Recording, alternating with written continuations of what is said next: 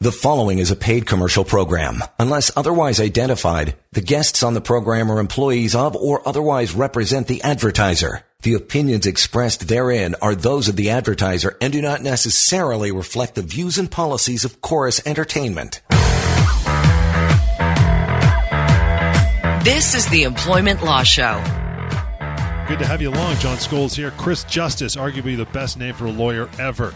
Chris Justice. Samfiru Tumarkin is here answering all of your questions. And we have some fresh blood at the station. Our good pal Wafa is on the controls.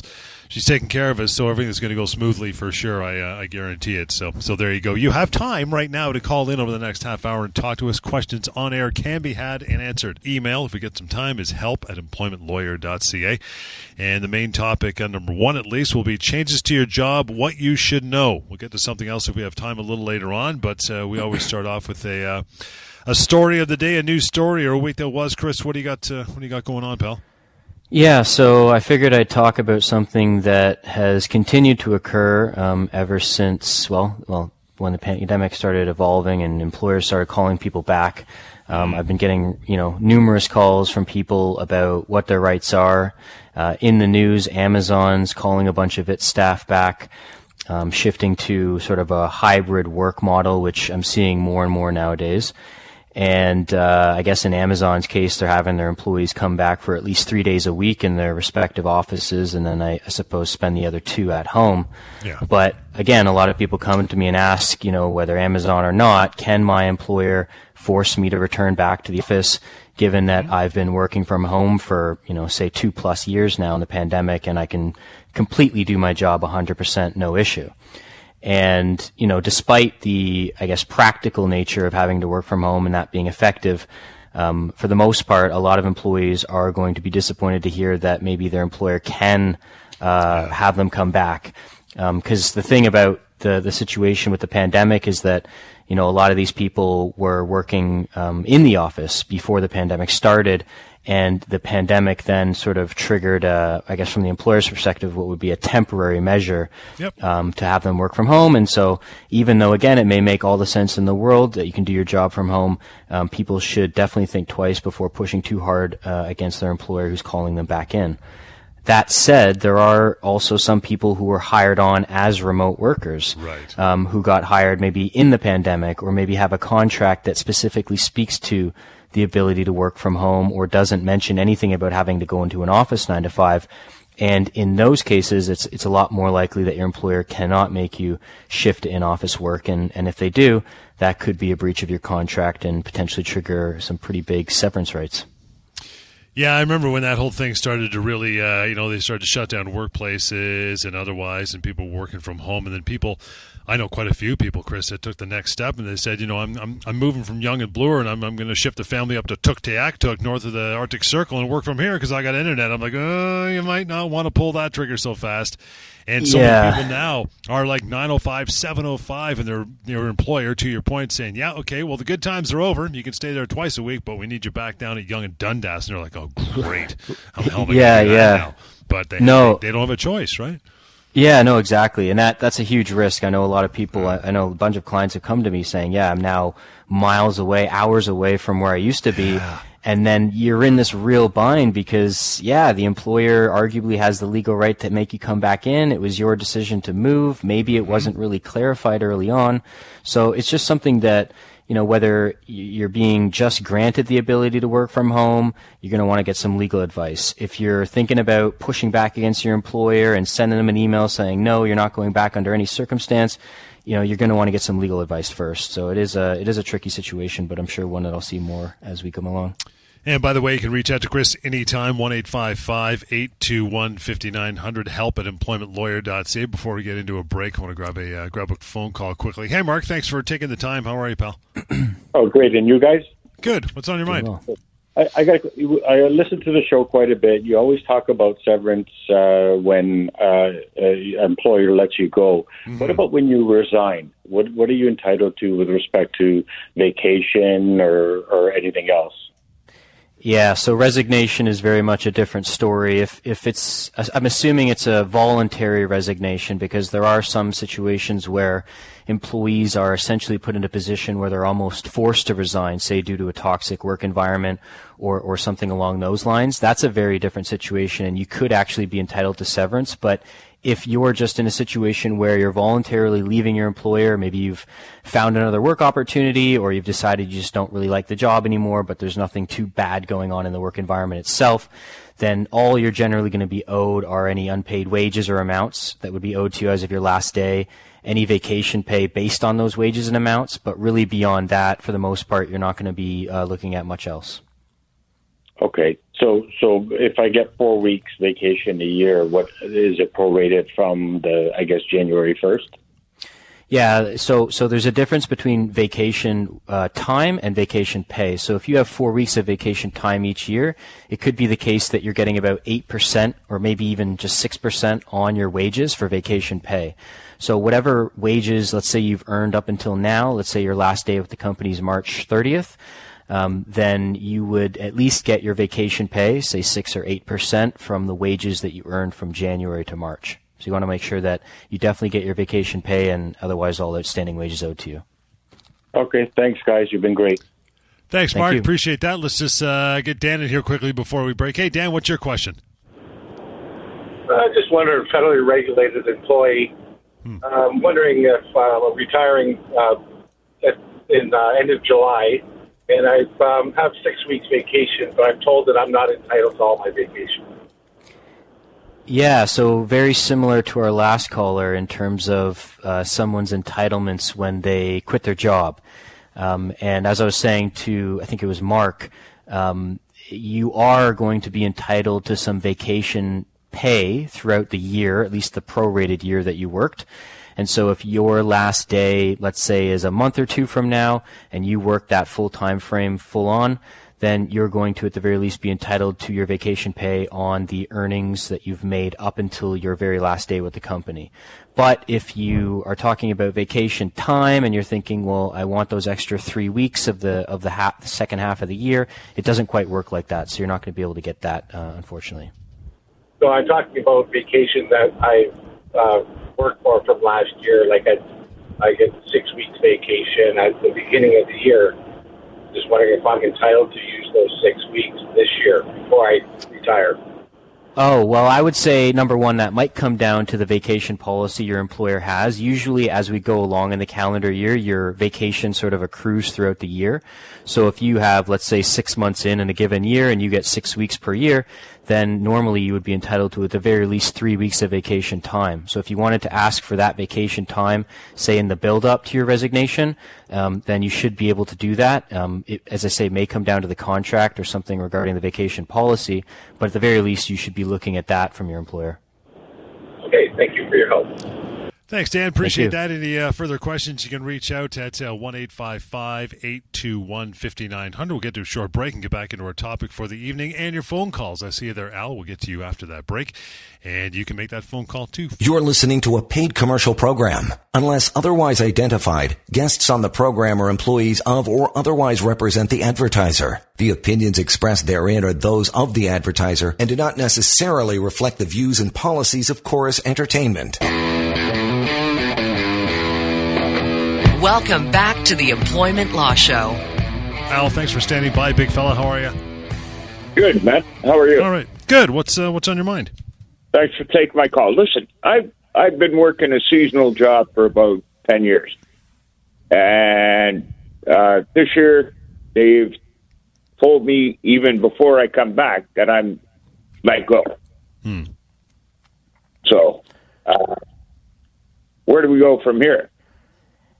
Yeah, no. So I guess the main question is, in your case, what are you owed? What are your rights? What are your entitlements? And I think people should know that if you are a seasonal worker and you get fired or you lose your job, then you get severance pay just like a full-time salary hourly employee type deal. So you can get anywhere from a few weeks to upwards of 2 years of full severance pay, even if you're a seasonal worker. It's just going to come down to the same factors that apply to most employees, that being how long you've been there, what your age is, what specific role you had and how much you're making and what availability of similar work there is out there like what you had. But you definitely don't want to misunderstand anything in terms of seasonal workers getting anything less than your, full year-round employees. If you are, I guess, full-time, fixed-term, part-time, permanent, seasonal, doesn't matter. If you've been let go and you've lost your job as a result of a termination, then you are going to be looking at severance. So I'd definitely say give us a call, and we can do everything we can to help you out and make sure you get that money that you deserve. Okay, because I'm like 63 years old, and been there for like 10 years, right?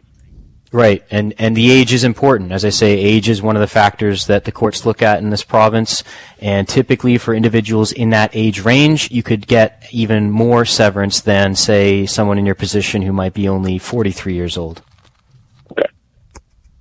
Okay. So Thanks, I would say give us a call, yeah. Yep. Thank you. Here's the number, Al, as you go for the night, 1-855-821-5900. Again, 1-855-821-5900.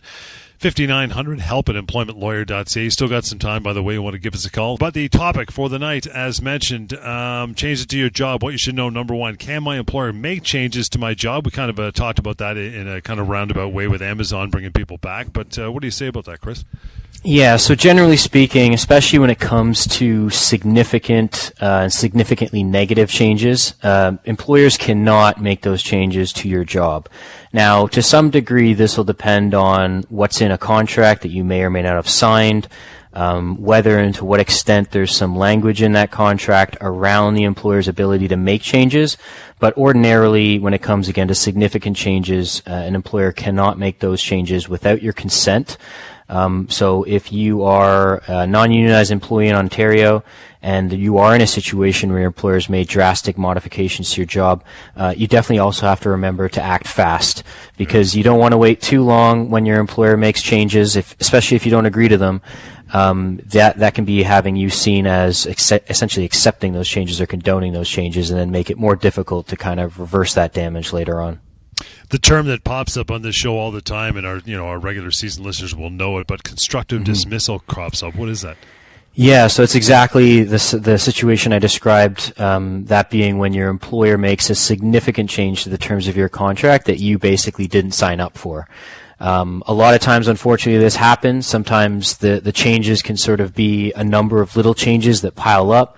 Other times the changes can be quite significant and large and happen immediately.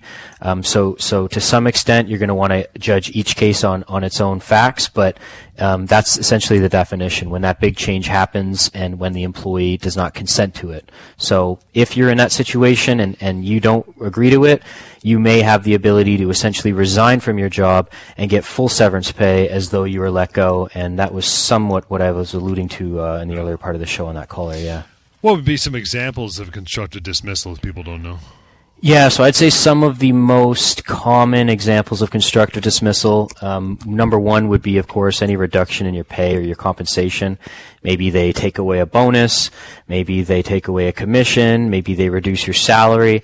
Now, I guess if the change when it comes to this isn't so big, it's possible an employer could get away with it, but when you start talking about changes in excess of 10% or greater, employers are going to run a real risk of that clearly constituting a constructive dismissal. You've got other issues like reducing hours of work, so say going from 40 hours to 30, that's typically going to be seen as a constructive dismissal.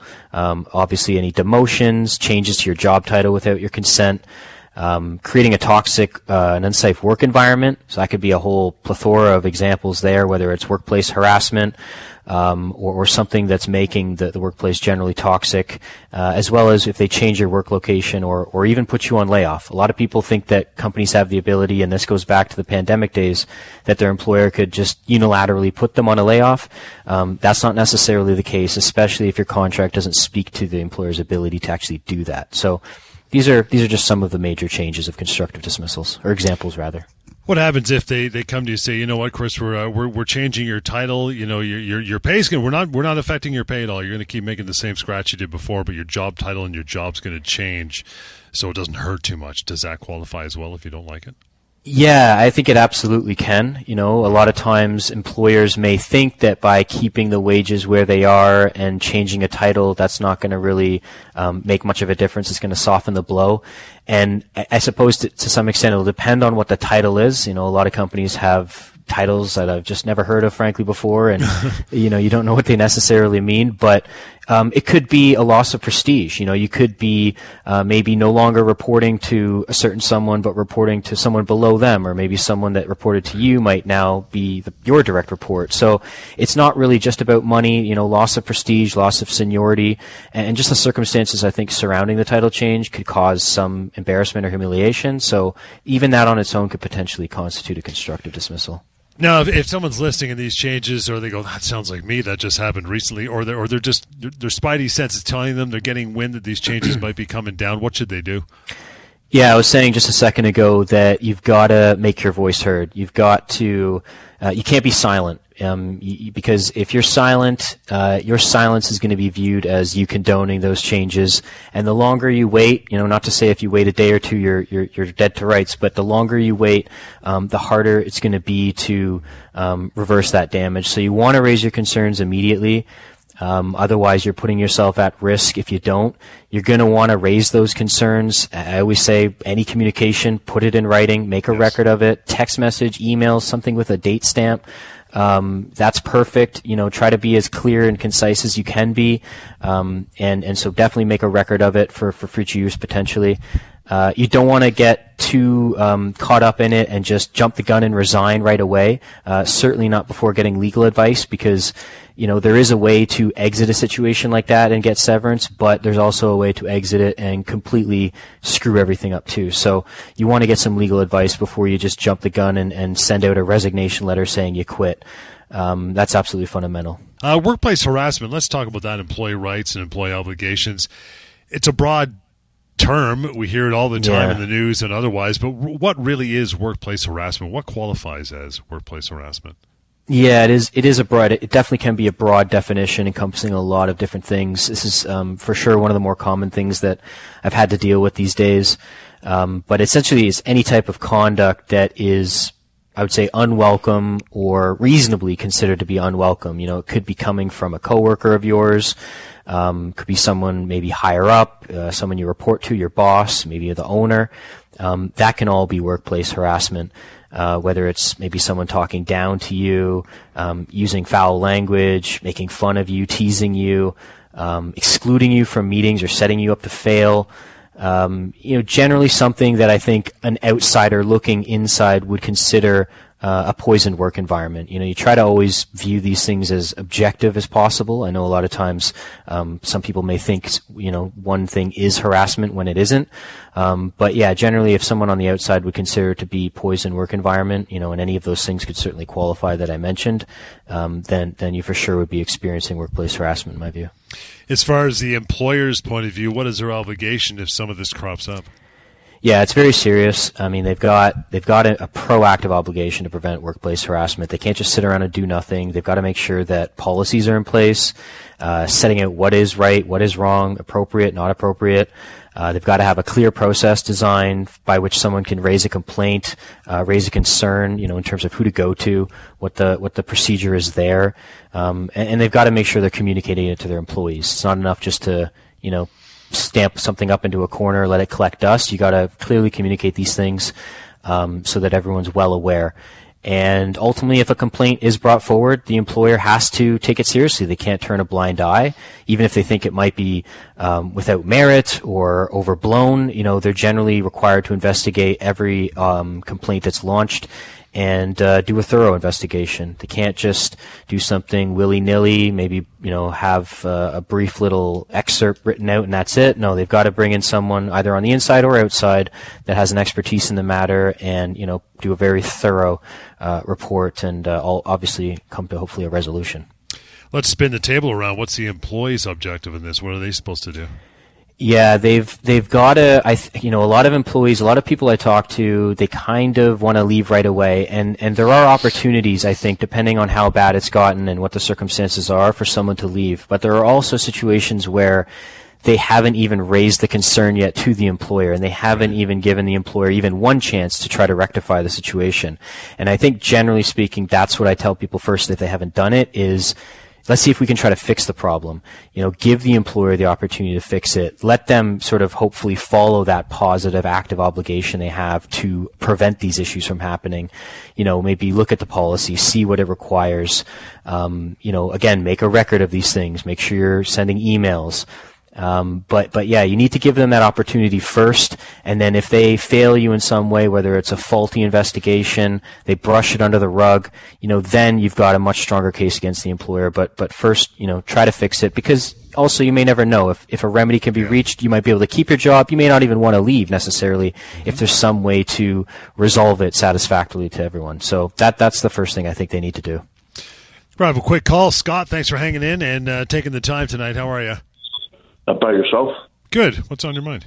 I'm just wondering, as a foreman, are you allowed to get your attention of your employees by raising your voice and implementing strict code ethics, in order to get their attention in that without getting deemed as harassment and following safety procedures? Yeah, it's a good question. I mean, you sort of gave one example, a specific example of raising your voice, and then a more general one about having a strict code of ethics. So I'll talk about the raising of the voice first. I think, it's going to come down to context. If you're in a library, for example, to be extreme about it, and you're shouting at somebody, it's probably going to be seen a lot less to be reasonable than if you're in a very noisy factory trying to get the attention of somebody. So I think context is important there, and I think ultimately if you're communicating to someone and you're absolutely required to yell or raise your voice in that way, you're probably not going to be at much risk. But if you're in a regular office setting and you're raising your voice when there's not necessarily a need to do so, which probably rarely there would be, I think you could run the risk of that being considered an unwelcome form of conduct. I don't know to what extent it would go through all the channels of the harassment investigation process, but I would say technically that could meet the definition of harassment. So you'd want to be careful there. And then on the strict code of ethics, I think you just have to be a bit more precise. I'm not sure what you mean by that, but it would depend. Well, with dress code and tardiness and all that. Yeah, I mean, again, the definition of workplace harassment, as broad as it is, would be any unwelcome conduct from an outsider's perspective, or reasonably speaking. I think implementing a dress code, it wouldn't necessarily qualify as a workplace harassment issue. It would just be a matter of whether or not you have the right to do that. There are going to be workplaces where dress codes are more appropriate, or even where the contract says we want you to dress in a certain way. But then there's also going to be settings where it's not. And if you're continually telling people to dress a certain way over time when you not necessarily have the right to do that, that could be seen as harassment. So it again, kind of depends on the context there. And what was the other thing you were saying? Sorry? We lost him. I think that was about it. He was just thinking about conduct and then raising his voice. And again, to your point, Chris, I worked in a factory for many years, and it was like, everybody shouted at everybody to talk over the machines, and we all had to wear the same uniform because it was dirty. You know what I mean? So exactly. Sure. But if Scott, you're listening, just give us a shout. I'm happy to guide you through everything and just make sure that everything's being done above board. You're not putting yourself at risk, and nonetheless getting your employees to be efficient and effective.